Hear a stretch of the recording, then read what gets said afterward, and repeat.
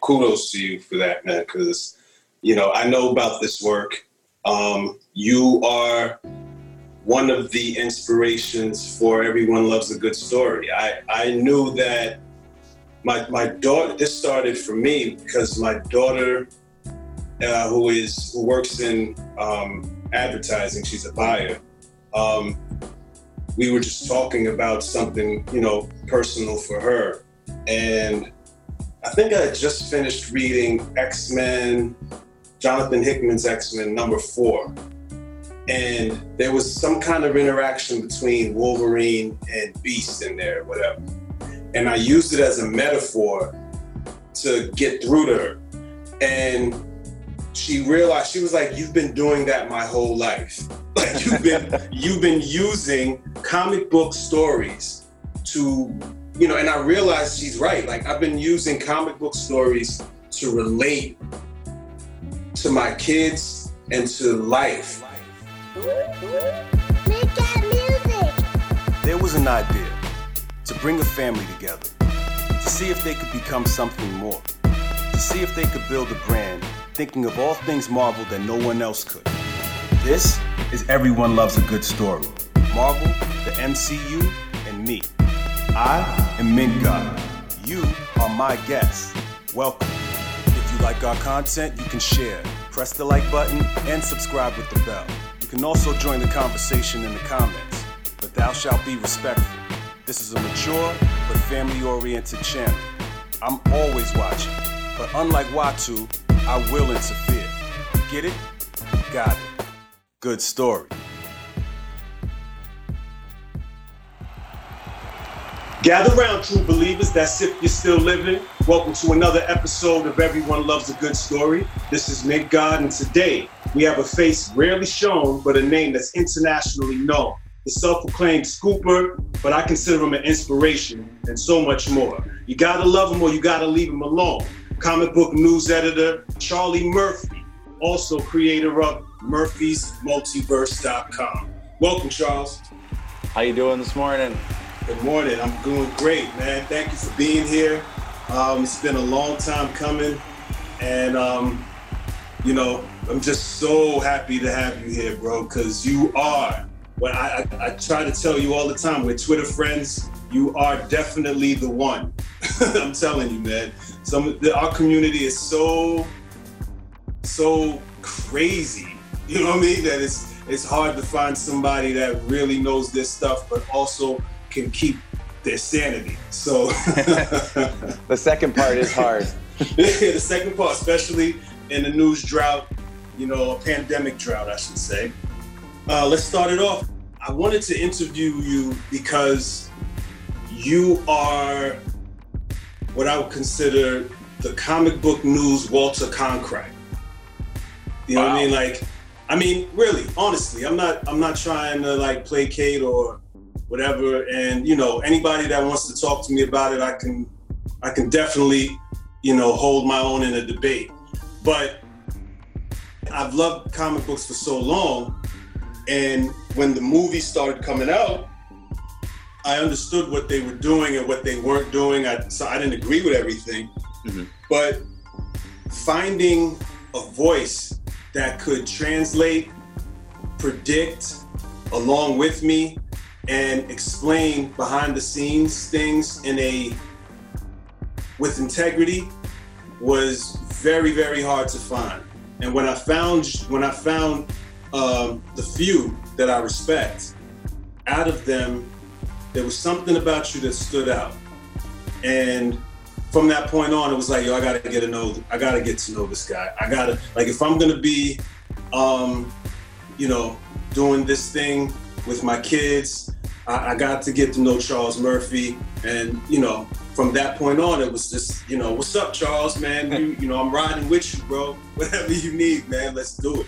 Well, you mentioned the drought and trying to stay sane through the drought. That has been the hardest thing for me and for my partner, Charles, because we're just so used to this nonstop game, right? Like that's how this has rolled for 5-6 years now, because there was that little time where Marvel was maybe putting out 1 or 2 films a year, but ever since it's really kicked into high gear, it's been like nonstop news cycle. And this feels like an eternity with nothing going on. Yeah, it's a vacuum. So for the people on my side of things, let's get into it, man. Who is Charles Murphy, man? Where did you come from? Literally, and as far as, who is Charles Murphy? I don't know. I just think I'm just a guy that got lucky. I grew up loving comic books. I was born just northeast of Detroit and lived down there my whole life. And I kind of, went to college and moved up north and started teaching. And it's just been this getting to be able to do all this stuff has been so awesome and so fun for me. But I think I always say this, I just think I just got really lucky. I met some good people and made some good connections and have kind of fallen into this. But really, I'm just a guy who loves comic books. I grew up loving comic books, loving Star Wars, just loving all those things that when I was a kid weren't cool. We talked about this the other day, but I'm 43. They weren't cool. They weren't in, but I loved them and I stuck with them. And here I am doing this now. And this is, even though I'm still an educator and I love doing that and I love, getting into the classroom with kids and watching them learn, I think this is my passion. And when I decided, I guess it was like 7 years ago now, to start trying to move online and do something with it, I just know my life I felt a lot more fulfilled. I felt a lot happier with everything. Everything just seemed to be a lot better once I was able to start having an outlet for all this stuff. Right. So it's like you found your purpose, almost, you would say? Oh, yeah, I think, and to be honest with you, even like as I had an outlet for this side of my life, I would say that I became a better educator as well, because I felt like I was getting some stuff out over here doing this, and it allowed me to have a focus and a purpose outside of school. And then it helped me as an educator to be more focused and driven in the classroom as well somehow. Like, I think it just kind of clarified my mind and helped me find a path. And it was a little bit late in life, but so what, right? Like I'm doing things now that I enjoy, and I think I'm probably in the best place I've been. That's amazing, man. Tell me about your parents, your grandparents. What did your parents do for a living? My dad was a police officer. My mom worked for AT&T for forever. I mean, my dad was a police officer for nearly 30 years. Wow. My mom worked for AT&T right out of high school. They put her through college, and it was called Michigan Bell at the time, and then it was Ameritech, and then it was AT&T.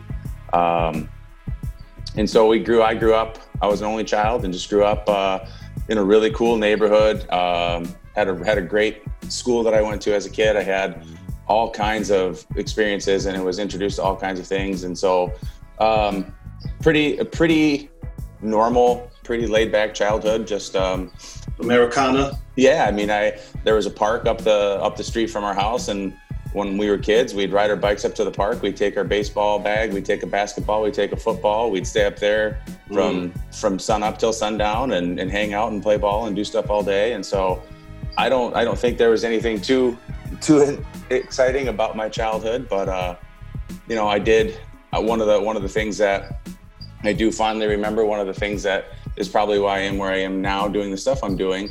I had a little allowance that my dad gave me if I did all the chores around the house that I was supposed to do. Right. And there was a corner drugstore that was maybe like a 5-minute bike ride away. And I could go in and buy my comic books for 75 cents. And as soon as I got my allowance, that's where I pedaled my butt up and bought my comics. Nice. Your grandparents, what were they like? I think I remember you saying that you were kind of close with your grandma. What was that like? Yeah, so my dad's mom was a single mother, and so she was always around when I was young, and especially when I was really little in the summers, she was over at the house with me all day, all the time. And so yeah, I was very, very close with her, and she passed away, I guess about 15 years ago, and that was really tough on our family, because she was the center of everything my dad and I did. We structured our day. She couldn't drive, so we had structured our day around making sure we could get her where she needed to go and do what she needed to do. And that was a tough one. And then on my mom's side, my my grandma actually passed away when I was 5.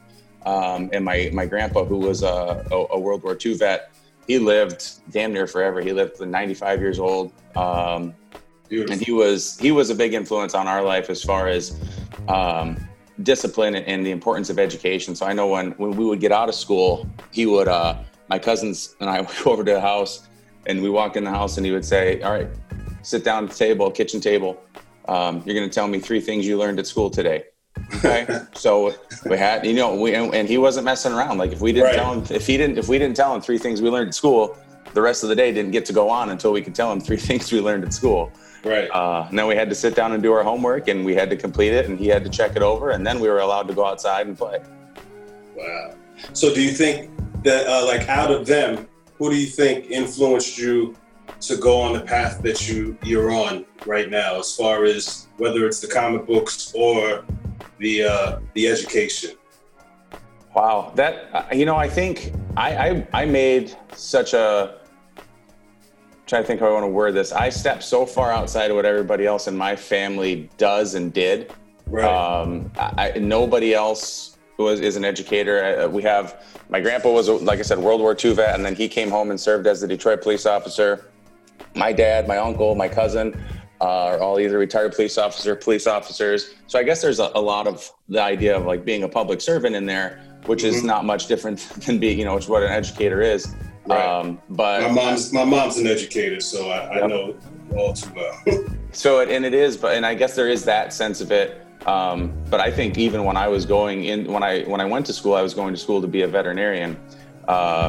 And when I switched to education, there was some conflict at home with my mom and dad, especially with my mom, who felt like it wasn't maybe the best thing I could be doing. And I just felt, I felt drawn to it and pulled to it. And here I am, going into almost 25 years. So amazing. Yeah, thank you, man, for your service. Definitely. You are one of the heroes, for our kids. And I know how hard it is to, for a teacher's life. So it's definitely commendable. And I hope that it passes down to your kids too, that they see the sacrifices that you've made to uplift your community.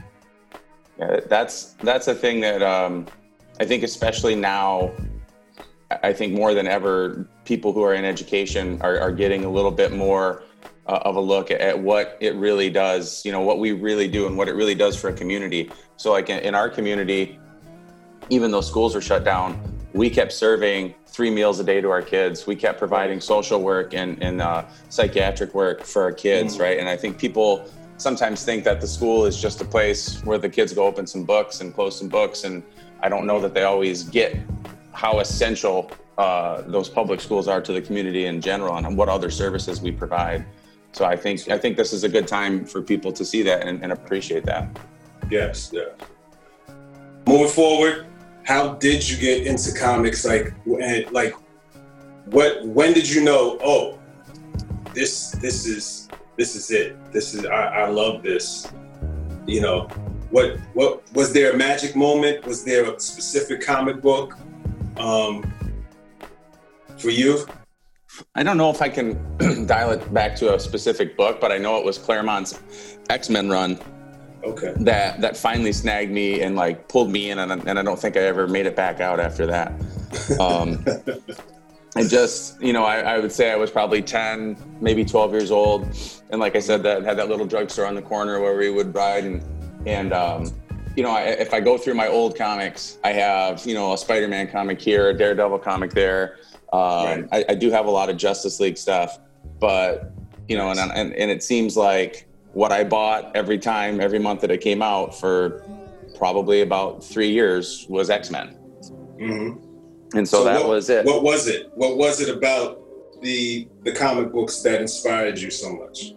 I think with the X-Men, it was just, like everyone knows who Superman is. Superman has Superman powers, right? And like, not to say that Superman's powers suck, but I think the thing that snagged me with the X-Men was like, there's just like this diverse cast of people with this diverse set of powers, and they're all so unique and so cool. And as a kid, as a kid, my favorite was Colossus. I just thought is so cool. Like he can just turn his skin into metal. That's just the coolest thing, in your 10-year-old mind. And then I got, that run and those characters are still stuck with me, and just how amazing they are. So you think like Colossus and Storm and Wolverine, and Kitty Pryde. And at some point I remember really thinking Rogue was super cool. I never got into Gambit much, but I always thought Rogue was the coolest. And I think it was just that crazy set of powers. And I think I always liked a couple of things that stuck out to me with X-Men, even as a kid. I always liked that they had those crazy outer space stories sprinkled in everywhere. Right. And I always liked the science aspect of it. And so, like, I guess, looking at when now I'm a science teacher, kind of makes sense, but I always liked that. I always liked that idea that this was something in their DNA that activated at a certain time. It was really cool. And it just grabbed my attention. Like I said, I never let go. And I still, there was a time where I got busy with my kids and all that stuff. And I didn't read comics for a while. And then I jumped back into it. And I, right now, loving the X-Men titles again. And during quarantine, I actually caught up on Marvel Unlimited on all the X-Men stuff I missed. Nice. so like 10 years worth of comics, I read them all. So you are in a beautiful place right now. I know exactly where you're at, bro. So yeah, that's what's up. So who was your biggest influence in these passions? So it wasn't your grandparents, it wasn't your parents, you kind of went your own way. So how did you, what was the influence? Was there somebody that you know how we all have that inspiration or somebody outside of ourselves that we can relate to, or that shows us that it's possible? Was there somebody like that for you? Yeah, I had an older cousin, 3 years older than me. And thinking back to that time, that was the person that I would share all those comics with and share the experiences with. And I can think of us sitting down, sitting in the basement of my mom's house and mom and dad's house, and we had a boxes of comics we'd sit down there and read, and we had our G.I. Joes that we'd sit down there and play with. And so I think that whole corner of that part of my life was shared with him. And even as we got older, he's got collectibles and all these things that, we have all those things in common, and we don't see each other at all anymore. It's been years, but that was definitely the person that I shared all those experiences with as a kid. Okay. So what was it like? Was it it was more of a, like, you guys were the same age, or was he like the older? Just a few years older than me. Okay, cool. You are a writer. You are a editor for your own. Well, you've been an editor for other websites, but you know what? Let me dial it back. So you go, you're in high school. You're still in the comics from 10 years old. Was there ever a time where your interest in comic books dipped or faded away and you had to come back to it? Or were you just always a steady comic book head? I think there were some times where I didn't read as much. And I think I've talked about this on Twitter before. When I don't even know when it was in my head, but whenever the Age of Apocalypse books came out, I couldn't read them. I could never get into them. I think the art was distracting. I never quite got into it, but even when I wasn't picking them up all the time, I would buy, trade backs and find, or an omnibus and find and try to catch up. And I would say the only time I really just flat out quit reading was when my kids were just born and young and were, just so busy and so much stuff going on. That I don't think I read for probably about 10 years. Okay. So what got you back into it? What story? Actually, I think the first thing I read when I came back and started reading again, I'm almost certain the first thing I read was Christopher Priest's Black Panther when I came back and started reading again. Wow. I wouldn't have thought that. That's amazing. And Priest is one of the most consistent writers out there, right? Like you don't get, you can write a 50 issue run and you don't feel I always feel like there's some filler, right? Like there's an issue here or there where and sometimes they change the author or change the artist so they have a break or whatever. But I just felt like that run from Priest was just nonstop awesome. And then I think from there I moved over and read Huston's Moon Knight, which is still one of my favorites. It's just so visceral and violent. It's so crazy. And then I got back into, and then I know after that it was Annihilation. And then I really got hooked into, and it really got hooked into all the cosmic stuff. Okay. That's amazing. That's kind of an eclectic bunch right there. Yeah, that's all over the place. Yeah, man. Mine was, I think, I was steady, and I don't remember where I fell off at, but I remember, I think it was Iron Man's Extremis story that brought me back. Okay.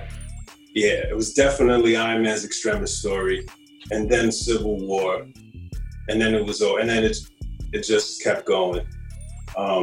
But I agree with you about the Age of Apocalypse. I wasn't feeling that. It was that, and honestly, Jason Aaron's Thor run, when that started, I totally got turned off. I was a real big Straczynski fan, and then when Aaron came, I'm like, who is this guy? Like, what is he doing?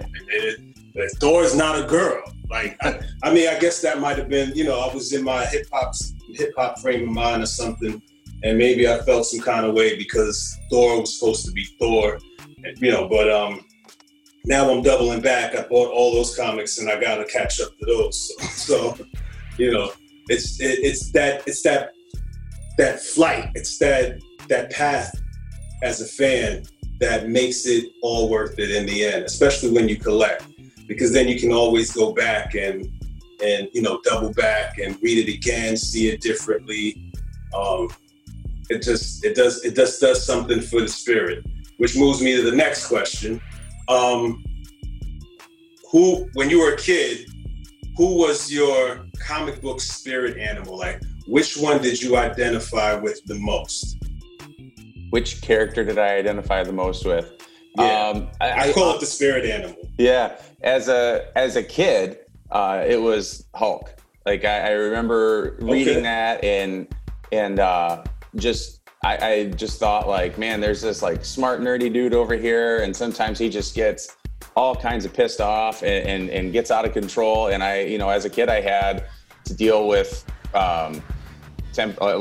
some serious temper issues as a kid, and learn. And I think a part of, like, I always played sports, and I always had such a hard time accepting failure. Like, I just, it was not, I didn't understand that failure was an opportunity to learn at the time, right? Like, I just felt like failure was permanent, and it was always going to stick with me. I didn't understand that I could, have another chance and move past it. So, like, even though you played baseball, and even though you're always going to have another baseball game, I felt like if I struck out to end the game, that I had just, like, let down my team, let down my family, and it would just linger with me for hours and sometimes even days, right? So I felt like that, and to see that kind of rage build up in the Hulk, and at least him be able to blow up and turn into a big green monster, which looked cool. Like, I fought with that for a long time in my life, up into my adult years, where I had to finally learn, like, how to manage my temper. Right. And as you got older, do you still identify with the Hulk, or did that change? No, it definitely changed. Now I find myself more drawn into, like, the motives behind, like, or I guess the deeper thinking behind how some of these characters have evolved and changed. And I think the one that interests me the most, the one that I've read the most consistently for the longest time now, and tried to, like, kind of study what he was when he was created and what he is now as Batman. And so I really love, like, the whole thing. Like, the character that we see when we read Batman comics now is not the same guy that was created umpteen, million years ago. And it's become such a dark and gloomy thing. But yeah, I really get some of the ideas that stick with Bruce. Like, Bruce had this super traumatic childhood, and he's always trying to fix everybody else, and he's never fixed himself. And that sticks with me, because I think my wife would tell you the same thing, that, like, I'm like a fixer, right? Like, if I see anybody else have a problem, I want to fix their problem for them, which isn't healthy either. But you want to help, right? And exactly. And she would probably tell you that I spend too much time trying to fix other people's problems and not enough time trying to work on myself. So I think that's what Bruce represents to me at this point, is someone who's, he's made such a huge difference and a huge impact, but he's still such a mess. Right. So, I mean, I can see that from you being a teacher, being a fixer, and I can see Batman because I feel like that's kind of another rage monster, but just in a different fashion. Yeah, there's a connection there for sure. There's definitely a connection. Thanks for that one. Yeah. So who are some of your favorite writers, artists, and books? And I'm talking everything, like, what do you read? What's a book that you've read that changed your life that you've gone back to keep getting more from? Man, I would say for the last 10 years, any and all reading outside of comics that I've done has almost been exclusively educational stuff. As I've moved, my role's kind of shifted. I still do like classroom stuff, but I always, in the summer, I always try to serve the larger teaching community. And so I'll teach, at least one, if not two, 15-day workshops in the summer. And it's really about, the idea is really strengthening discourse within the classroom, teaching kids to think and speak in an academic way that they're not used to, right? It's a little bit different than talking to your friends. So when somebody says something you don't agree with, you can't say, "Man, that's stupid." You can't scream that out in the classroom. You may not agree with it, so we really work on that, and we work on the process of what science is and what science looks like, which is obviously so important in today's world, right? As science is being looked at and frowned upon, and it's so denied, and it's just so frustrating. So the word is scoff. Yeah. Scoff. Yep.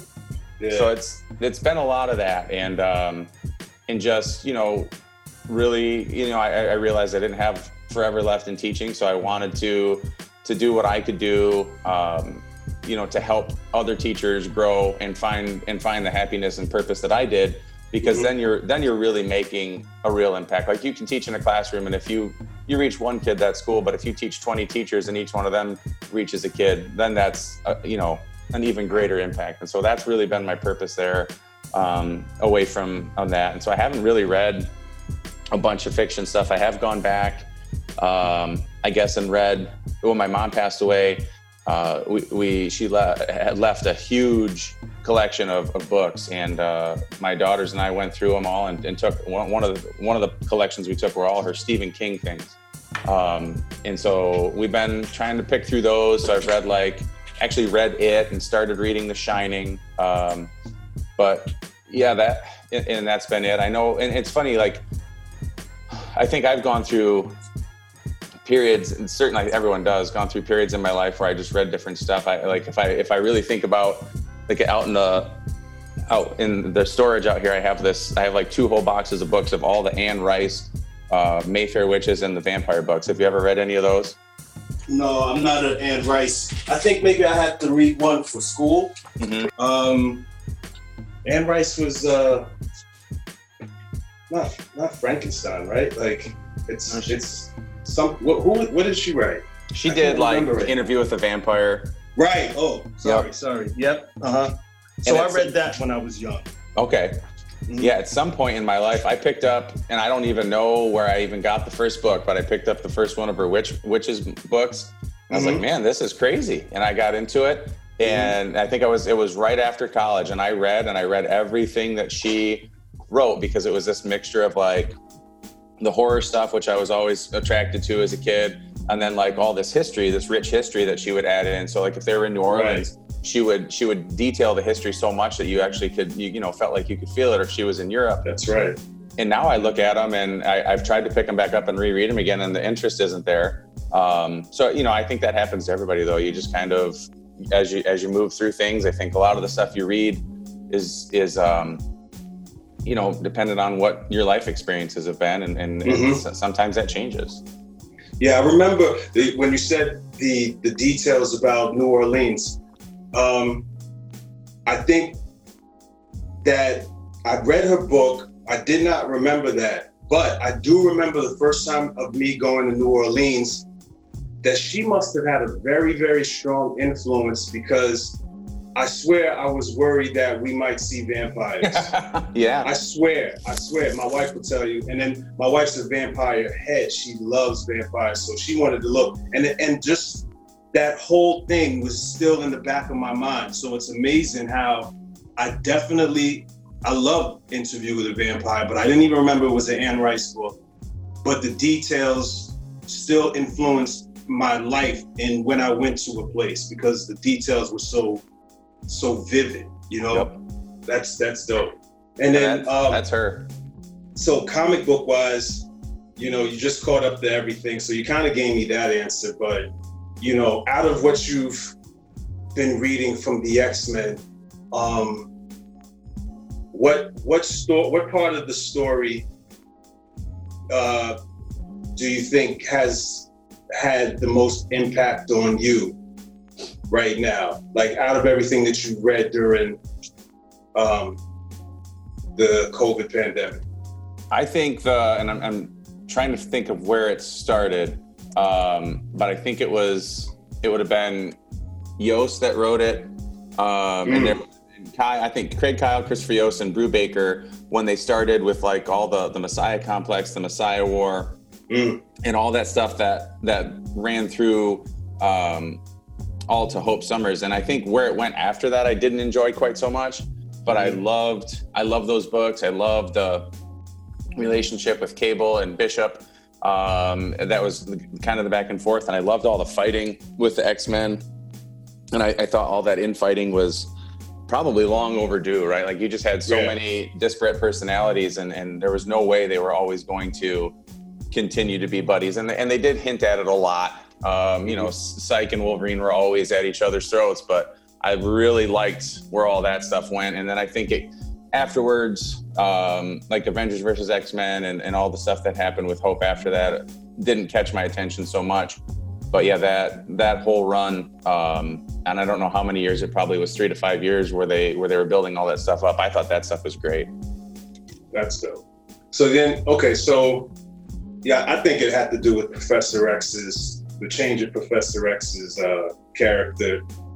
And I guess, I mean, just leadership, you know, leadership changed a lot throughout the X-Men. And they needed to, I don't know, X-Men has always had this problem with keeping the story. You know, from the first one, then they had to change it, then it was a whole new team. And then even in the whole new team, they still had the X-Men classic comic book that had to come out to keep those stories coming back, because it's almost like they just started to find a vector, and meaning like a direction of energy that is, okay, we're going this way and we're sure we're going this way for the foreseeable future.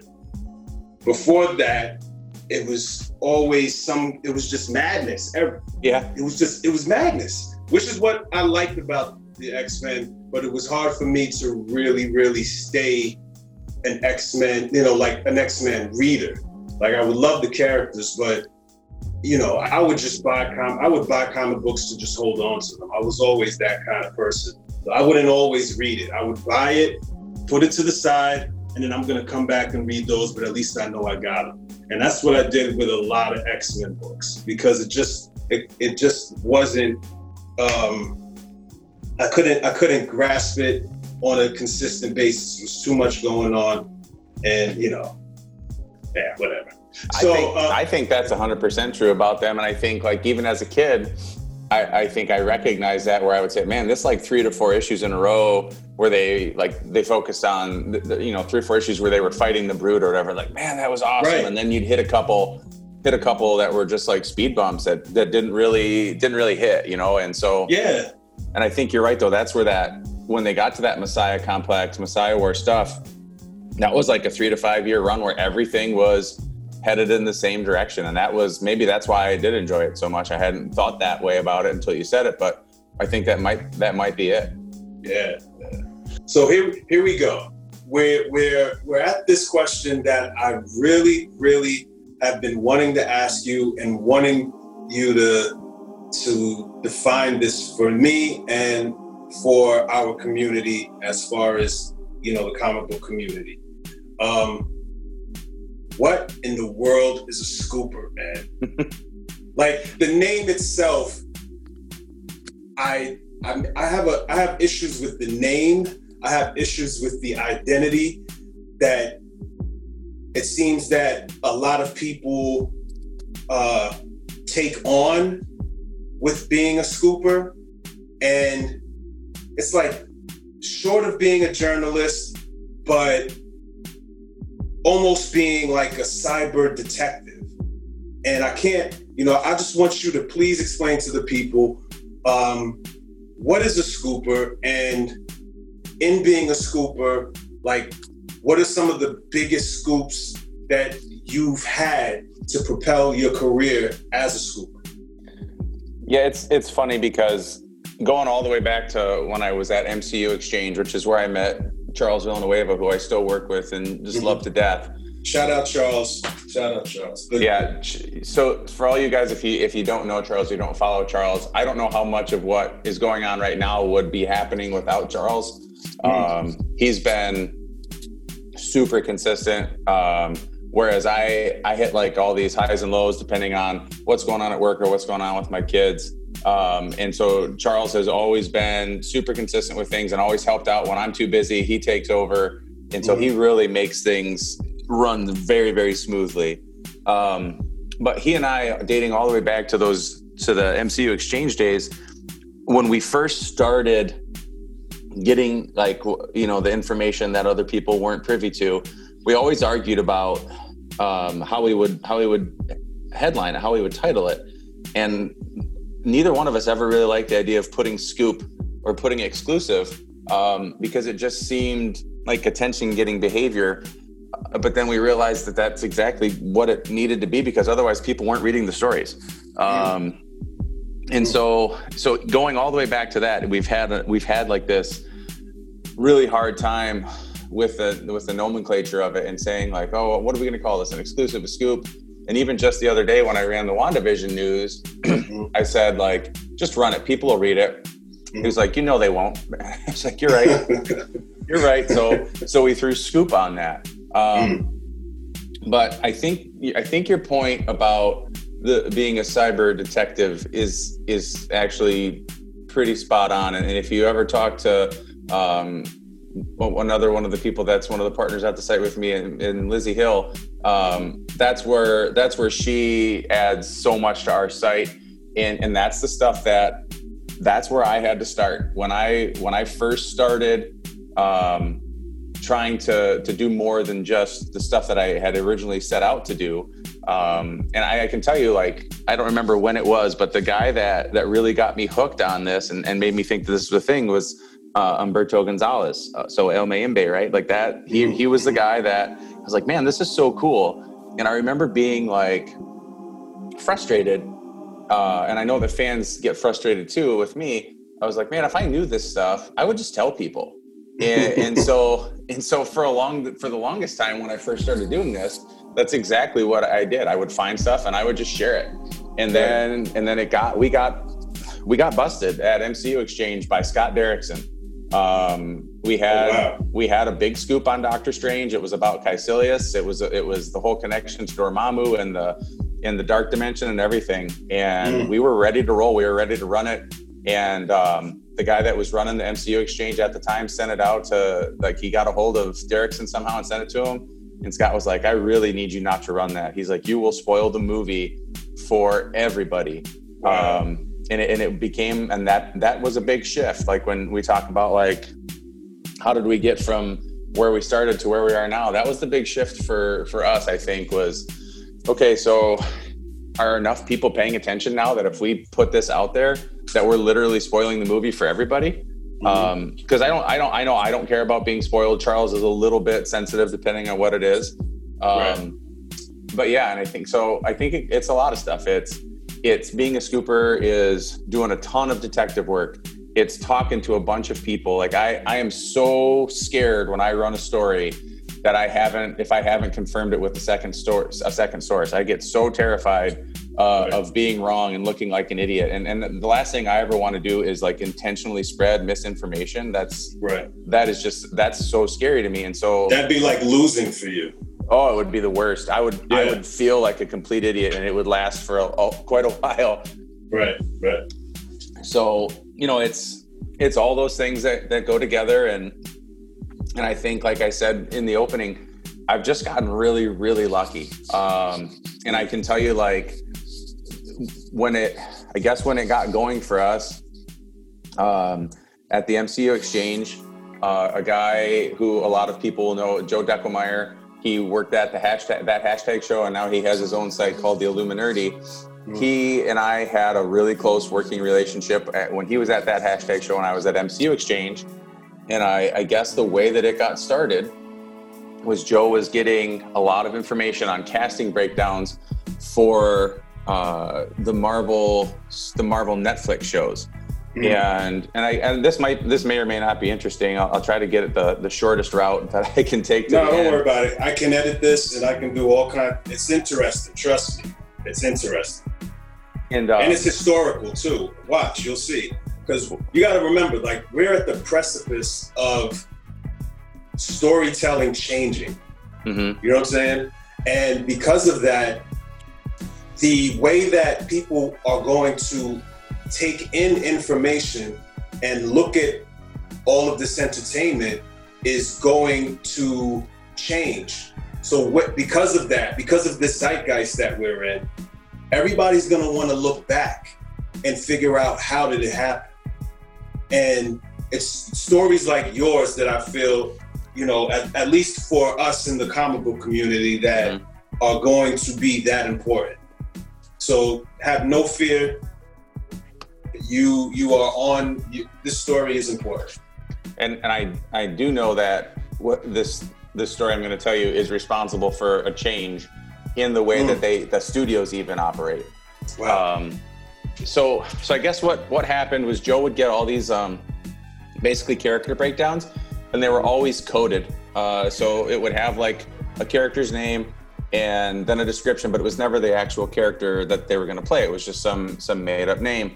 And I had never seen these things before. And I think at the time, it was pretty rare for anyone to see them outside of studios. And so we would sit down, Charles and I would sit down and break through them, and a couple of the other people that we worked with at MCU Exchange.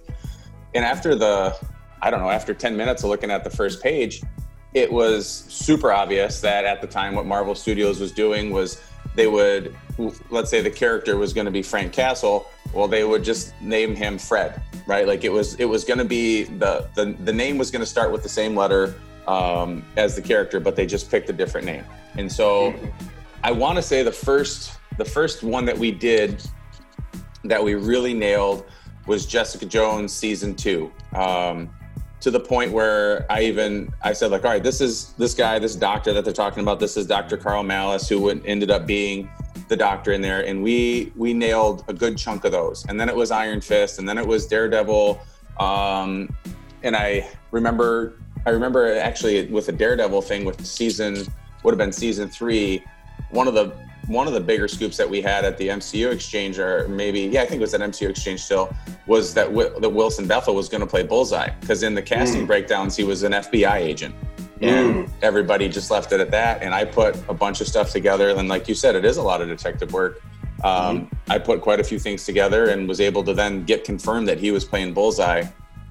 And so those things kind of started there. And then I moved from the MCU Exchange over to that hashtag show where I worked with Joe. The biggest one and Joe would tell you, if you ever talk to Joe, we had some information on Ant-Man and the Wasp. Okay. And one of the characters, and I can't even remember what it was, but what had happened is they started like reducing the amount of information in the casting breakdowns and the character grids, because we at MCU Exchange were nailing them time after time after time. So they started changing. They put very little information in, and they even stopped naming them, because we were, onto their naming scheme, which it wasn't very hard to get onto. Right. But then we get the Ant-Man and the Wasp one, and it says and Joe to this day still like brings this up and laughs at me for it. Ant-Man and the Wasp, male lead number 2, African-American, intelligent. And I'm on the phone with Joe. I'm driving down by Detroit, and I'm driving, and he goes, yeah, so we got this, and it says African-American intelligent. I'm like, oh, it's Bill Foster. Yeah, it gotta be. He goes, what? He goes, well, how do you know? I said, well, it's Ant-Man. And I asked him, it did have an age range on the breakdown. He said, it's Ant-Man. Yeah. He's the same age. He's supposed to be the same age as Michael Douglas's character. I said, absolutely, it's Bill Foster. It's gotta be. Yeah. See, this is, not to cut you off, but this is why I don't care about spoiling movies. And then I'm not saying, I understand that there's some people that care, but when you're a comic book head and you spent over 20 years, over 30 for me and you, reading comic books, this is our culture, this is our life. It's never, the movies are never going to be better than the comic books. So why would I care about spoiling the movie? Because I have the comic books to always go back to. So I have to remember that. So because the people that don't read the books, the movie is everything. But yep. That's the reason why, a lot of us comic book heads don't really care, because in the end, you're never going to get it as good as the comic book. But I hear you. I'm sorry to cut you off, but no, that's fine. That's amazing. This is an amazing story. And the other things that are so cool about that is if you're in my shoes or your shoes and you see one of those things and then you realize that Bill Foster is going to be in the movie, your brain just goes on fire, right? You're like, oh my God, how cool is this? What can he do? Like, what's the storyline going to be? How are they going to use it? And your mind just runs wild. So, yes. And that gives you even more life. That excites you. You know what I'm saying? Because the imagination and the possibilities are endless. Well, because every time I find out something like that, what do? I either go to one of my boxes of comics in the basement or hop on Marvel Unlimited and start reading and start trying to figure out storylines that they're going to put into the film. That's right. And that's just that's a very, very fun part of it for me. And it's almost like a reward to me, right? Like, yes, we are alike in that. I love it. Yes. So this propelled you, like the scoops that propelled you to the point that you stated are definitely of legend. And there's one scoop in doing as much research as I can do on a ghost, because you are a ghost. But was the Black Panther 2 scoop. And I'm not sure if you take credit for that, or if somebody actually had the story first. But when I look up, your work, the Black Panther 2 scoop, I believe of it either being Namor possibly being in it, or is it Dr. Doom? I don't remember. But something of that seems to be like a really big deal with your name attached to it. Yeah, that one. I think this is an interesting thing too, because this is when I started the site, this new site, Murphy's Multiverse. I was really aware of, like I just mentioned a little while ago, like I don't want to put misinformation out there, but I also know that I get a lot of stuff that passes through my inbox or my phone or whatever, right? Like I get so many people send me so much stuff. And I remember thinking at the time, like, wow, some of this stuff is super interesting and I can't. And so, like I said, I always get really nervous if I can't confirm it with a second source. Mm-hmm. And so like that Dr. Doom in Black Panther 2 thing came my way. And I thought, and I think it actually came with a couple of 2 or 3 other tidbits at the same time. And I remember talking to Charles, I was like, I want to share this stuff with people, but it's not a scoop. It's not an exclusive because I can't confirm that it's actually true. But the conversation we had was like, how excited will people be just to read this, that this is a possibility, right? Like this, and that it isn't just a made up thing, that it's something that somebody told me, and I know the person who told me believed that it was true at the time they told me. I said, so I have to come up with a way that I can share some of this stuff with fans to get them excited, but so that they know that it's not set in stone, that it's not even something I can tell you for sure is going to happen. So that's where we kind of came up with the what I heard this week little features that we still do on the site when we get them. It's just been so long since we've heard anything. Right? Yeah, it's been rough. And so that Dr. Doom one was one of those what I heard this week things, and I've not heard anything about it again. And with everything getting pushed so far down the line, who knows when we'll hear again. But it's not to say that things that come across that way don't end up being true, because one of the things that I wrote in what I heard this week was, which again, I write those when I can't confirm the things with the second source. One of those things was that Peyton Reed was going to direct episodes of Mandalorian season 2, which he confirmed himself a couple months after I wrote that. That's right. So, sometimes those things do come true. But those are the things that I say, like, yeah, I can't tell you with 100% certainty that this is going to happen, but I really think it's cool. And that's, going back to, like I said, when I would listen to Umberto talk, and I'd be like, man, if I knew this stuff, I would just tell people. That's kind of what I'm talking about. Like, these are ideas that are floating around, and I think people would be excited about them if they knew. So I want people to have some access to that information that they otherwise wouldn't. And I had to learn to be careful. I had to learn to be careful around the time that we were getting all the information about Infinity War, and we got the info way before anything happened. We had like details on how Loki was going to die and how it was going to be, in the first 10, 15 minutes of the movie. And the whole point of it was so that to set Thanos up as a badass. And I was like, Charles, we got to run this. He's like, dude, you can't run that. He's like, you'll spoil the movie for everybody. And that's why it's good to have Charles there. Oh yeah, it balances you out. Oh, absolutely. That's amazing. So how do you feel about those pitfalls of being a scooper? Like, the intention is great. I hear your intention, and as somebody that loves the source material over everything, I love the fact that, when you share something, I can, give it 75 to 80%,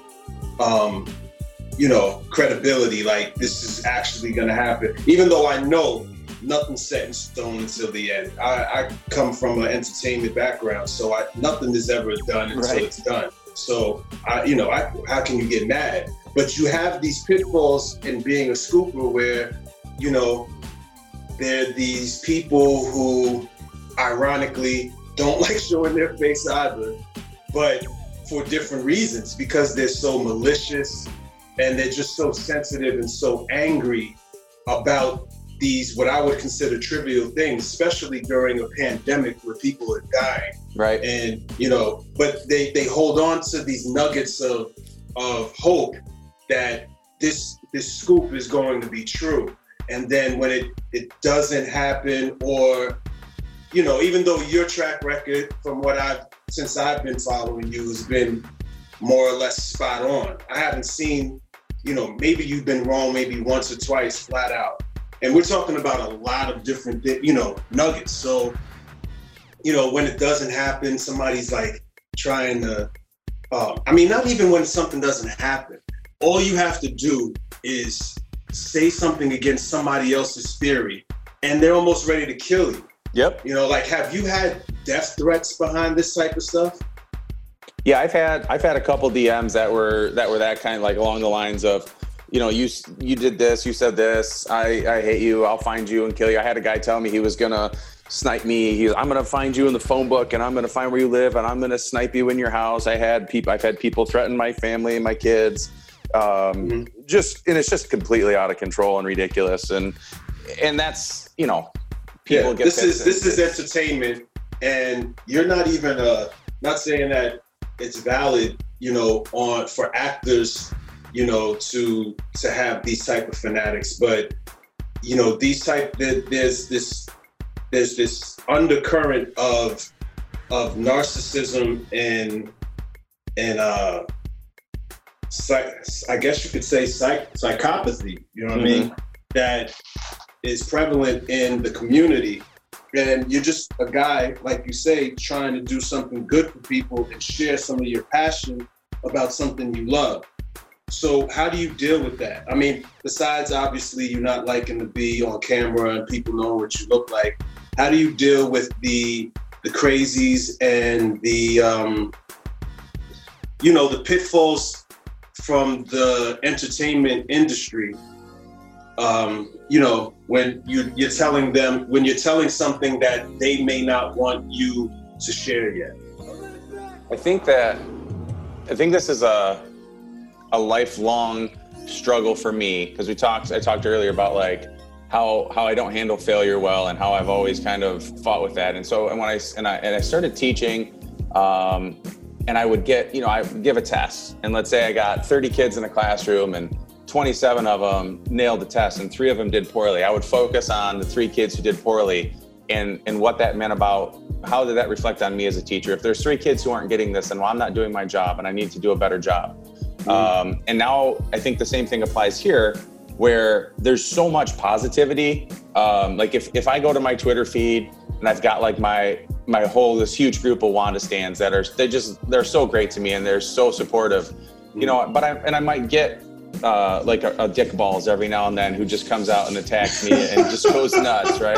Oh, wait, I gotta stop. Okay, nobody's gonna know this, and there are gonna be children that listen to this. So let me preface this with, so lately there's been Charles has a stalker, a cyber stalker on Twitter, who continually seems to change their Twitter page, but the last one that stuck seems to be Dick Balls, whatever. Yeah, a bunch of numbers. And instead of blocking, which is what I would automatically do, like, I mean, I just automatically would block you. It wouldn't even take me that long. I had one guy threaten me on Twitter, and after that, it was like, I mean, I laughed at it, but in the end, I'm just not, I come from Harlem, you know what I'm saying? And I come from Harlem in the 80s. So, we don't get down like that. But with, as far as like, instead of blocking them, Charles just started making fun of it and having fun with it to the point now, Dick Balls is the imaginary devil on his shoulder. For a better, so everybody that follows Charles know who Dick Balls is. I just wanted to say that so nobody else. Yeah. And he goes into every poll that I do. I find a way to work him into every poll that I put online now. Hilarious. I guess I've had to learn like I said, there's so much positivity. You're going to get a guy like that, or even if you get 5 or 6 guys like that.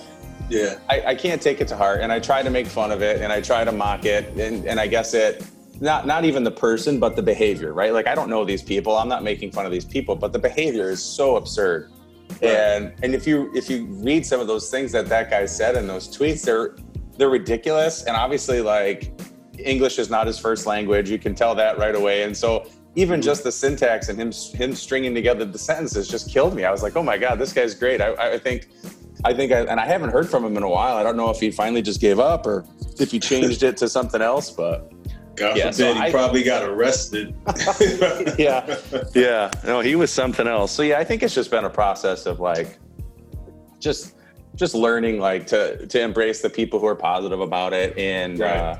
And there are a ton of great people that are out there and we've met and like, this, I don't think everybody would, but as part of the Patreon, I finally got convinced by some of we have some great people in that Patreon, and they finally convinced me to start a Discord server. Right. And I was hesitant to do that because I don't know anything about it. And I still don't, but I was like, all right, we'll do it. And if you go in there and you check out what's going on in there, it's such a nice look at what the community can really be like when people choose to be positive. It's just like all these people who now have this place where they can feel free to talk about what they want without that negativity that you get on Twitter or Reddit or any place else. It's been really cool. And I think, I know that a lot of the people in there are appreciating it, but I go in there and sometimes I just read and I don't respond. And I'm like, man, these people are having a blast because they know that nobody's going to come in here and ruffle their feathers, right? They're just going to be able to talk about stuff. And that's really nice. Oh, that's amazing. I'm definitely part of that tier. And I support whatever you do, man. You wrote this amazing, fantasy fiction article, 4-part article about Nova Yeah. And, I had completely different idea of how I would want Nova to come to be. But because you took the time to actually put it out there for us to see, I'm like, I'll ride with you. You know what I mean? Like whatever I can do to support somebody with that much talent and that much vision, I'm just that type of person. I guess I'm like you in the sense of not necessarily I'm a fixer, but I just want to help people and I just want to inspire people. And I'm all about positive energy. So, it throws some people off because people are so used to the negative energy. Mm-hmm. But when you stay the course on something, you're bound to get those results. And, I'm definitely riding with you and, the Murphy's Multiverse, wherever it goes. But that actually is the question that I was going to ask you. We're getting closer to the end of this. So I have a few more questions to ask. But how did you get to say, you know what, we're going to do Murphy's Multiverse? Because you had, the previous two sites mm-hmm. where you were working with other people and, you moved on from them for whatever reason. What was it that was in you? And this is actually a two-part question because I really feel like this is connected to the next question, which is like, everybody has their superpower. Everybody has a talent. Everybody, and it may not necessarily be a talent, but there's something inside you that is unique unto you that helps you to either find your purpose or exact your purpose or just get you through the challenges that life throws at you. And, you said earlier how rewarding it is for you to have, murphysmultiverse.com with Charles Villanueva. And I saw a note in your Patreon where you said you finally are able to pay your writers. Yep. So you got people working for you that have been working for you for free mm-hmm. because of the passion, because of the mission, because of the purpose, which in itself makes you a leader, not just somebody that's just a hero, but you're a hero that other people want to follow. What do how did you get to that space where you're like, you know what, I'm going to do my own? And what superpower, what talent, what inside you do you attribute to this success? Right. I want to back up 1 second and say something because it was something you said that I think was really important. And it's this idea of what we're doing and how we're doing it. And I think as I've gotten older, and we talked about that idea of positivity, and you talked about helping people, right? Mm-hmm. I don't know if you've seen it. There's a documentary that just came out with Danny Trejo called Inmate Number One. Have you seen this or heard about it? No, I didn't even hear about it. I'm writing it down now. And so if you guys, I think everyone knows who Danny Trejo is, but maybe you don't know the story. And so he was basically, even as a kid, he was addicted to heroin and involved in just the worst kind of life, right? And so now you look at him and he's so recognizable, but he's moved himself so far, and that's kind of what he talks about in it, is the evolution of himself and how he moved himself from where he was to where he is. And it comes down to one simple thing, and he says it, and if you even just watch the trailer, and it's super powerful, he says that every good thing that's ever happened to him came as a direct result of helping other people. Wow. And I think that is wow. Sums up, where I am now, in my own life. You get older and things start to change, and you stop focusing so much on you, and I, at least for me, I have learned to focus more on what is there that I can do to support other people and to help other people. And I know that you're the same way, and that's what you're talking about when I thought about that quote from Danny. And I just think that's such an important thing for us to look at, is at some point, that's all that's going to be left for. I mean, I have children, and they're going to grow up and be more successful than I ever was. But at some point, that's what you leave behind, is your legacy of helping others. That's amazing. So, I know I gave you a lot of questions there. Yeah. First, Danny Trejo, if you don't know, is an actor. He is in one of my all-time favorite movies, Dusk to Dawn. Yep, that's a great one. So with Selma Hayek and my boy, gosh, why can't I think of his name right now? Everybody loves this guy. What's the Clooney's the lead in that. Clooney and the director. Why can't? Robert Rodriguez directed that one. Right. And Quentin Tarantino's in it and wrote it. Right. So Quentin Tarantino. So Danny Trejo is one of the, I guess you could call him gangsters that turns into a vampire. And he's been in a lot of other movies too. He's been in Desperado. I'm trying to think, what else has he been in? But anyway, he's you guys can look him up. He's definitely a great actor. He's a great actor. So helping people and making something of your own is what pushed you into Murphy's Multiverse, because you're already doing the work anyway.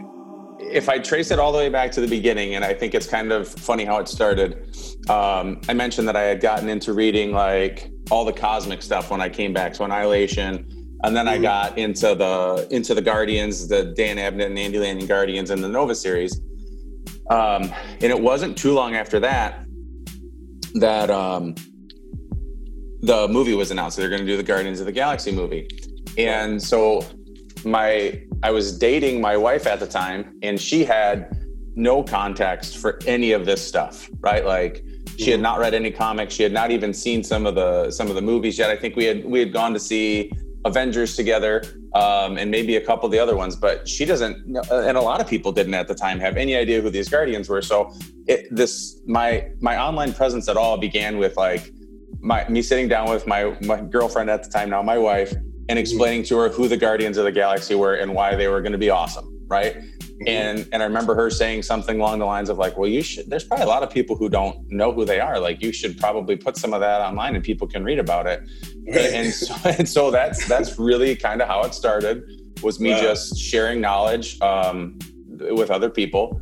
And sure, you could look it up on Wikipedia or you could look it up wherever, but it's just, I felt like I was going to share not just my knowledge, but like my impression of how the movies could go and what cool things they could do if they wanted to use these characters well.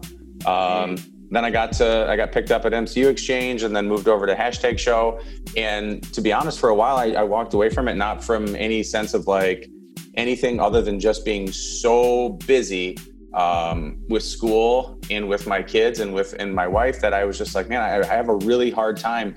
And I felt guilty because I was working for other people, and I sometimes couldn't get stuff written that I was supposed to write, and I couldn't get stuff done on time. And I just felt guilty that I was letting them down, right? That I wasn't producing the content as fast as I was supposed to, because sometimes my youngest daughter plays softball, so sometimes we'll take off on a Thursday and not get home till late Sunday night, and then I'm exhausted the whole next day, and I don't feel like writing, and then I'm like, wow, I'm a week behind now. So I kind of walked away from it for a while, and I just kept my Twitter account really active, and I would share little scoops and stuff through there. And then honestly, the whole Murphy's Multiverse thing, I was sitting in my classroom one day in November, I think maybe, and I was like, I'm going to start a website today. And I opened it up and I started one. And just like that. Yep. I knew that I missed it. I knew that I was missing something. And I knew, and I can remember having conversations with Charles. I was like, I just miss writing. Like I miss being able to write stuff and I don't even care if people read it. Like I miss being able to write stuff and get my thoughts out. And I knew I would have some stuff to share. And I knew that was, maybe I didn't have any sense of how much it was going to be, but I knew I'd have some stuff to share.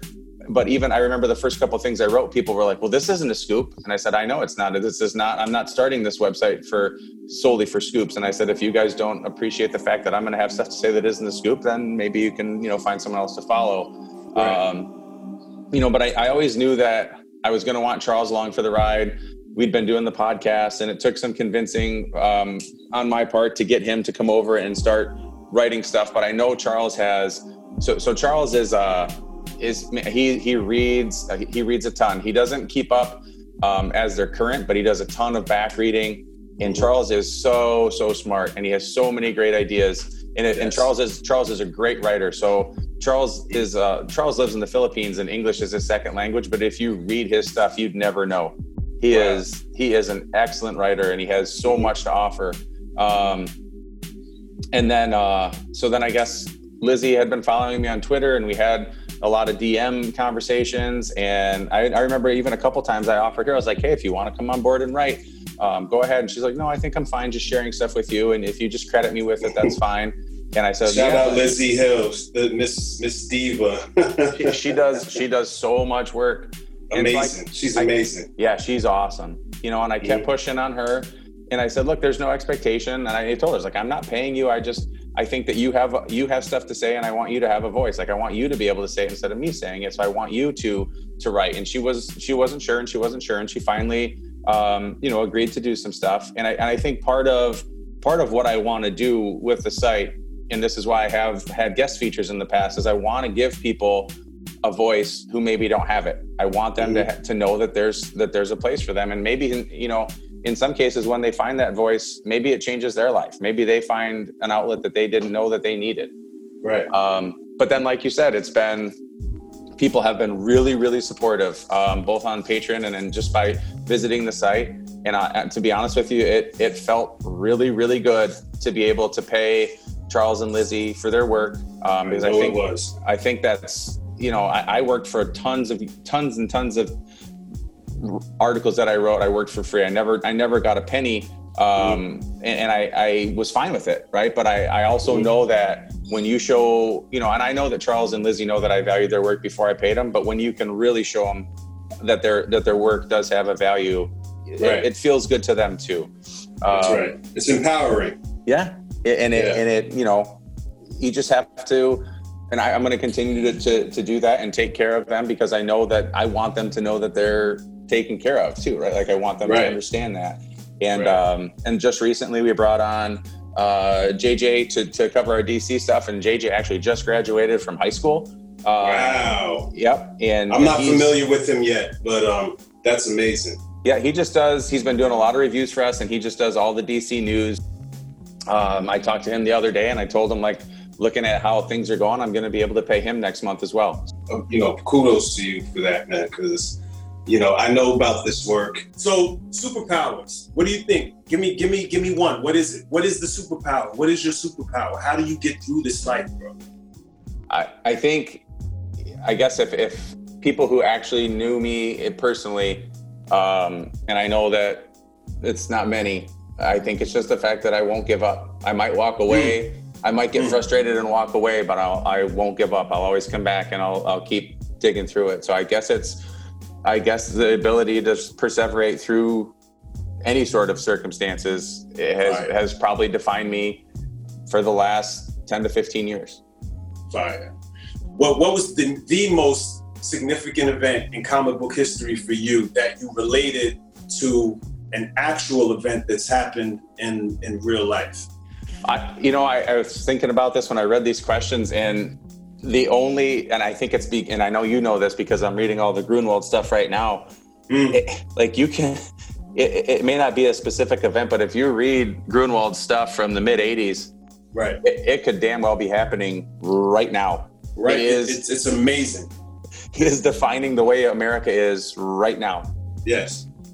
Mark Grunwald actually is the writer for the stories that it was called The Evolutionary War. Mm-hmm. And that is basically the origin of High Evolutionary, that I forget the year that came out, but they were in the back of all the annuals for that year, the majority of the annuals for that year. So you have the X Factor, X-Men, Spider-Man, Web of Spider-Man, West Coast Avengers, and the Punisher. It goes on. And I didn't realize at the time who was writing it, because I was more just so obsessed with the story that I didn't care who wrote it. I just wanted the story. But as time went on, I started looking, I'm like, oh, it's Mark Grinwell. And then I was listening to Charles, I was listening to you, one of your podcasts that you put out every week. And you referred to a Captain America story. And I think that's when I made the connection. And I'm like, oh, this is the same dude. Yeah. And then it, you know, so, and I'm still working through all of it now. I'm still like reading and catching up and remembering and stuff like that. But I'm with you. I didn't even realize, I didn't even think you would say that, but I'm right there with you. I totally agree. He is someone everyone needs to check out what he did. And the Evolutionary Wars, I don't know if it was all in 88, but that's when he was putting it in the back of those annuals. Yes, it's 88. And he was like at his peak at that point. Mm-hmm. He was amazing. Yeah, definitely one of the best writers that I've ever read. So as a comic book fan, you already told me in the beginning you're a Star Wars guy over Star Trek. But what kind of comic book fan are you, in the sense, like, are you a Gods and Monsters comic book fan, or are you I know you're in the cosmics, like which one is the one for you? I gotta think that as much as I enjoy the idea of like the team up Avengers and so like you're saying, the Gods and Monsters on Earth thing, the cosmic stuff, and even when I go over and read DC, the cosmic stuff just catches my attention, and thinking about just all the myriad possibilities of what could actually be out there, and seeing how people interpret, like why did Superman have to just look like a human, right? Well, obviously so he could come and fit in. But when I just get so much more into the aliens and what could be out there in the cosmos, and so I think like I'm definitely focused in on that, as far as like if you put 5 comic books in front of me and I had to pick, if I knew one of them was going to take me on some cosmic adventure and introduce me to new worlds and new planets, and that, honestly, that goes all the way back to being a kid and reading about the original Captain Marvel, who who obviously, again, just looked like a normal dude, but that idea of there being like other, not even just other planets, but like the Kree Empire and the Skrull Empire and the Shi'ar Empire. These things are are fascinating to me. You're also a toy collector. Give me your most prized. I know it's going to be more than one, because you have this guy. This guy has a basement full of toys. I have too much. It looks like he's been collecting since he was 10, and he never got rid of them. That's what it looks like. That's about it. I did at one point sell off a lot of my G.I. Joes and He-Man stuff from my, at one point I had all that stuff too, but what I still have sitting downstairs are in my basement is all my Star Wars stuff, and my all my Marvel stuff. I have never been able to part, and it just keeps growing because Marvel occasionally puts out some really cool stuff. They're getting better at it, to me. My God, they have some great stuff, and I'm having a hard time. Like, I don't even have room for it, much less money to buy it all. So I have to really be smart about it. So give me your most prized toy. Like, if you were in a conversation with another toy collector, like, what's the one that you're like, yeah, but I don't think you got one of these? So, I guess the two things, I think the thing in my basement that I'm the most proud of, and this is a little bit different question, is I still have like my original Millennium Falcon from when I was a kid. And it's almost all intact. And it was beat up pretty bad. But it's still all intact. But I think some of the stuff that I have in my Marvel collection that I really think is cool, that I don't think a lot of people have. I have like a 12-inch Frost Giant and a 12-inch Skrull Ant-Man from Secret Invasion, and I think those are really, really cool. That's dope. And I'm chasing one that is super hard to get. They have a Dragon Man It's pretty. It's not. I don't know if it's about maybe like 8 or 10 inches. It's not quite 12, but they're super hard to find. And if you do find one, they're super pricey. But that's the one that I'm chasing, and eventually I'm going to get one of those, and then that will become the conversation piece at that point. Nice. Okay, so we're ready. We got word association. What I do here is I'm gonna throw a name out, and it doesn't have to make sense. It only is gonna make sense to you probably in hindsight. Yeah. But I want you to give me a comic book character that's, you can only be a comic book character. I don't care if it's DC, Image, or Marvel or whatever. Okay, you ready? Yes. I'm going to be terrible at this, but let's do it. Don't worry about it. Just get into your comic book frame of mind. You are in Murphy's multiverse, right? Okay, here we go. Isaiah Thomas. Oh man, Isaiah Thomas. So I think of Isaiah Thomas, he was a leader that not everybody liked. So I'm going to actually think of Isaiah Thomas and Cyclops.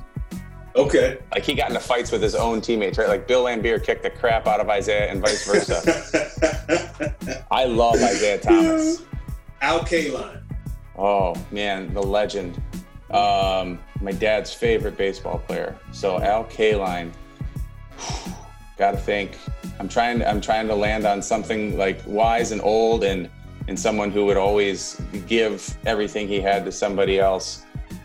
I could do it. You know what? Captain America. Okay. Totally makes sense. Totally. I think you nailed it. All right, let's keep going. Let's stay in the baseball field for right now since we're there. One more baseball player. Yeah. Miguel Cabrera. Oh, Miggy. Wow. So Miggy is a great character guy. Everyone loves him. Loves to party. So he's going to be like the most fun guy at everything he goes to, and everyone's going to just totally be drawn to him. So I think he's like so super charismatic. So I'm going Luke Cage. Luke Cage, nice. The charisma just to draw everybody's attention to him and to lead. I got to throw you off now because I'm. Yeah. Kurt Cobain. Oof. So if I think of Kurt Cobain, I think of like super talented and but also just super tragic. This is such a weird one, but I think of like Quentin Quire, Kid Omega. Oh wow. Yeah. All right. Left field. Kim Kardashian. Ooh. Kim Kardashian. Wow. So I don't even want to tell you the rationale for why I'm doing this, but I'm going with Spider-Woman, Jessica Drew. Okay. I'll tell you after we get done recording. All right, cool. Back to Detroit, Eminem. Oh, Eminem. So I was trying to think of like he's so unique, right? Like when you hear him, you know, you don't even have to second guess. You know who you're listening to. You know right. it. So what's that most unique?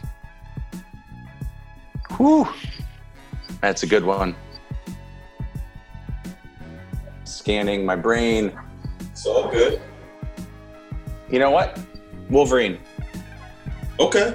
It's a little scrappy dude too, right? Like he always was. Yeah, he's not so scrappy in real life, but no, he talks. Yeah. You know, shout out him.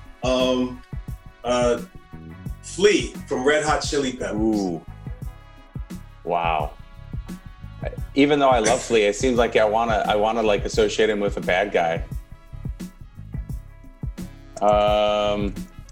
Like I'm going with Bullseye. I don't even know why. That just pops right into my head. I'm going with Bullseye. Okay. In my head, I came up with Puck from Alpha. Oh, Flight. yeah. Because he's always all over the place. He's so small. Like, jeez. That's good. Tom Selleck. Oh, my gosh. Tom Selleck should have been Batman. Wow. Okay. Get rid of the mustache, but I mean, that was Bruce Wayne. Like he was like the real life Bruce Wayne. Right. I had a feeling you were going to like that one. Okay, I got like two more. My grandma was going to marry Tom Selleck. She told me all the time.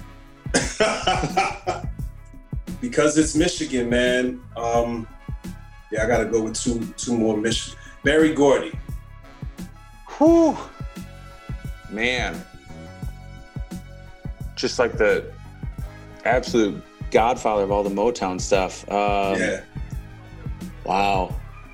So now I'm trying to think of someone who, so I want to say Charles Xavier, but Charles Xavier wasn't always a good guy. But when you think about like the reach that Berry Gordy had and how it expanded, like I think Charles Xavier started, he had the X-Men, but then you think about all those different teams that popped out of it. And then you think of like what Berry Gordy did and where it went. Like there's so much music we wouldn't have right now if he didn't do what he did. Right. Yeah, it's got to be Charles Xavier. I feel you on that one. Okay. Nicki Minaj. I know you know who she is. Yes, I do. Man, she's nuts too. She's so talented. Yeah. Man. So this is funny. Well, I'm thinking I'm going to tell you this. My kids wanted to start watching The Masked Singer, and so we watched it while we're on quarantine, right? Mm-hmm. And so like they would take the heads off of the singers, right? And my kids are both like, "Oh my God!" And I'm like, "Who is that?" I have no idea who any of these people are because I've honestly like missed music for probably 15 years or more. I don't know who that is. Wow. Oh, they sing this song. It's a country. I don't know. Nicki Minaj. Catwoman is coming to mind, and I can't get it out of my mind, so it's got to be Catwoman. Yeah, I think you're on point with that one. And last but not least, let's bring it back to sports. And even better, let's bring it back. I'm going to give you two. Okay? Yep. And I want you to give me, these two go together. So I want you to give me two that go together like that. Okay? All right. Alan Trammell and Lou Whitaker. Oh, man. Wow. Yeah. And so that's like right in my alley of my childhood, watching those two grow up. And so like just the inseparable, you want to say the dynamic duo, but they're not Batman and Robin because they're peers, right? They're peers that go along with each other and they fed off each other and made each other better. Right. Wow, that's really good. So I would, this is in my head, Green Lantern and Flash. Okay, I'll accept it. Thank you very much for playing word association. That was fun. Those are good. Okay, so these are the quick fire ones, man. Top 5 all-time comic book movies. So I was thinking about this morning, and I think like I have to have Richard Donner's Superman in there because I don't know if I would have, as a kid, could have never expected as when we were kids that things would get this good, right? Mm-hmm. And so like you can watch that movie still today and it's still awesome. And I still really enjoy it. And as different as Man of Steel is from that, I think like the original Superman still is one of my favorites and I can still revisit and rewatch it. And so I think that's got to be on there. I really did like I'm going to probably lump these two into one thing. I really did like the first two Nolan Batman films. Even though a lot of times I felt like they were, especially the first one, it wasn't so much a Batman film as it was a Bruce Wayne film. And I like that aspect of it. And so I think those are up there. And then for me, my favorite Marvel Studios movie is The Winter Soldier. Every time I watch it, I still find it holds up well. And to me, it's like the turning point for everything that ended up coming down the road in the MCU. And you can just link so many things back to it. So I think that one's still in there. And it has to be in there. That's my wife's favorite too. And it's, when I watched it, I thought like, man, this is such a different film for the MCU. Like the action was so intense and it was just going places that I didn't expect. And then I think the next two they're separate but related. So I think the most rewatchable MCU film for me and for my family is Thor Ragnarok. we watch it and we enjoy it and laugh so much. And then I guess the next one after that, the last one that I think Taika Waititi took a lot of influence from this movie to make Thor Ragnarok is Flash Gordon. Flash Gordon. Which is just such a cheesy movie, but it takes me back to being a kid and watching it and over and over and over again. And it's just so dumb and cheesy, but I love it. And we actually just bought it. We found it for sale the other day and bought it. And my kids have seen it now for the first time and they'd never seen it before. And I was like, oh man, this is so bad, but I love it so much. That's crazy. Okay. Thank you for that. Flash Gordon was one that's never crossed my mind. And that's amazing. So, okay. Hopes for Marvel's Phase 4 and Phase 5. What are your hopes? Do you have any retcon wishes? If you could do anything that you wanted with Phase 4 and Phase 5, what would it be? That's basically what I'm trying to ask. I'm really happy about a lot of the choices that are being made. Like I think people who have followed me on Twitter know how excited I am to see Shang-Chi, because that was one of the first books that I fell in love with when I was a kid too, outside of X-Men and Justice League.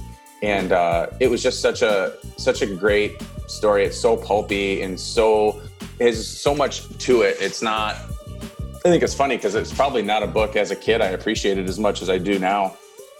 But his journey and all the wandering. So I'm happy that they're doing that.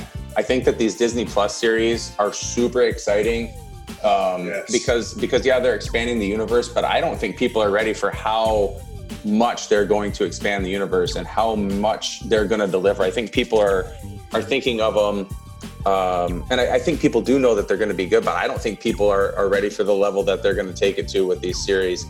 So I love that. And I think what's going to come from that is we're going to start to see, much like you do in the comics, little pockets where we're going to have like this is like where our spy and espionage corner, and this is our magic corner, and this is our crazy time travel corner, and this is our cosmic corner. And I think they're going to, start to expand outwards like that, where instead of necessarily having to have huge crossover movies, you can have crossover projects that exist in those corners of those that they're carving out. So I think that that's really, really exciting. I obviously want to see, I want to see them go bigger with their cosmic stuff. It was cool that they brought all the cosmic threats to Earth, but I want to see more stuff go on in space. I want to see Annihilation. I want to see Richard Rider be that last man standing and go through all the hell that he can go through to try to save the universe. And then I guess the last two things I want to see is I want to see like a fully fleshed out Fantastic Four universe instead of the garbage that we've seen. And then I want to see the X-Men done well and done the service that they need. Is there anything that's happened in the Infinity Saga that you would hope that Marvel fixes with a retcon? Yeah, the one thing, if I was to sit down and say I have to pick one thing that I want fixed, it's the treatment of the original Guardians of the Galaxy. And I don't know the way to retcon it necessarily, but that doesn't mean that there isn't a way to do it. But I would love to see those characters portrayed as they truly should be in the way they are in the comics. Like Starhawk is such an interesting character. We're still missing Vance Astro and some of these great characters, and I would love to see a way for them to become more like their comic book inspirations. What's next for Charles Murphy? Where you go from here? I think we're patiently awaiting the return to a somewhat normal production schedule, and I think that's really going to help us out on the site. I would really like what I envision what the site should be like. I would like to have maybe 2 or 3 more writers that I could bring on and pay. And I just think, like I said, I want to continue to give people a chance to find their voice, and people who don't, aren't finding it, maybe just on Twitter, or maybe don't have a chance to get it out there. I would like to continue to find that. So I don't want to bring people in just to write news, right? I want to bring people in that have passion and have ideas and want to share them. Like I had so much fun writing that Nova series. I would like to find people who have that kind of passion, that want to come out and do stuff like that. I know we want to start expanding things and doing some YouTube stuff. And I talked to someone the other night about that, and I watched a couple of her videos, and I just think she's got good insight, and she's so quick-witted and quick to, like, you can see like her thinking on her feet. And I think that she's really talented, and I would like to start doing some stuff with her. And I know that that's kind of out of my area of expertise. So that's going to be something Charles is going to work on with her. But I think she's going to bring something really cool if we can get her to come hang out with us and be a part of what we're doing here. And then, for me, I'm going back, going to be back in the classroom here in the fall. And I'm just hoping I don't think I have much of a choice. So I think I'm just hoping to make it through the 3 weeks or 4 weeks until school shut down again. That's weighing heavy on my mind right now, but have to just trust that everything's going to be okay if I take all the precautions I can.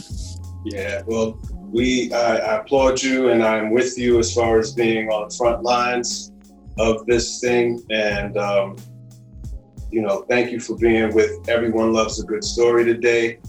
You can definitely check out Charles Murphy on Twitter @_Charles Murphy, or Multiverse Murph, which is MURPH. And you can also go to his website, www.Murphy's Multiverse. Have a good one. Thanks, guys. Thanks for having me.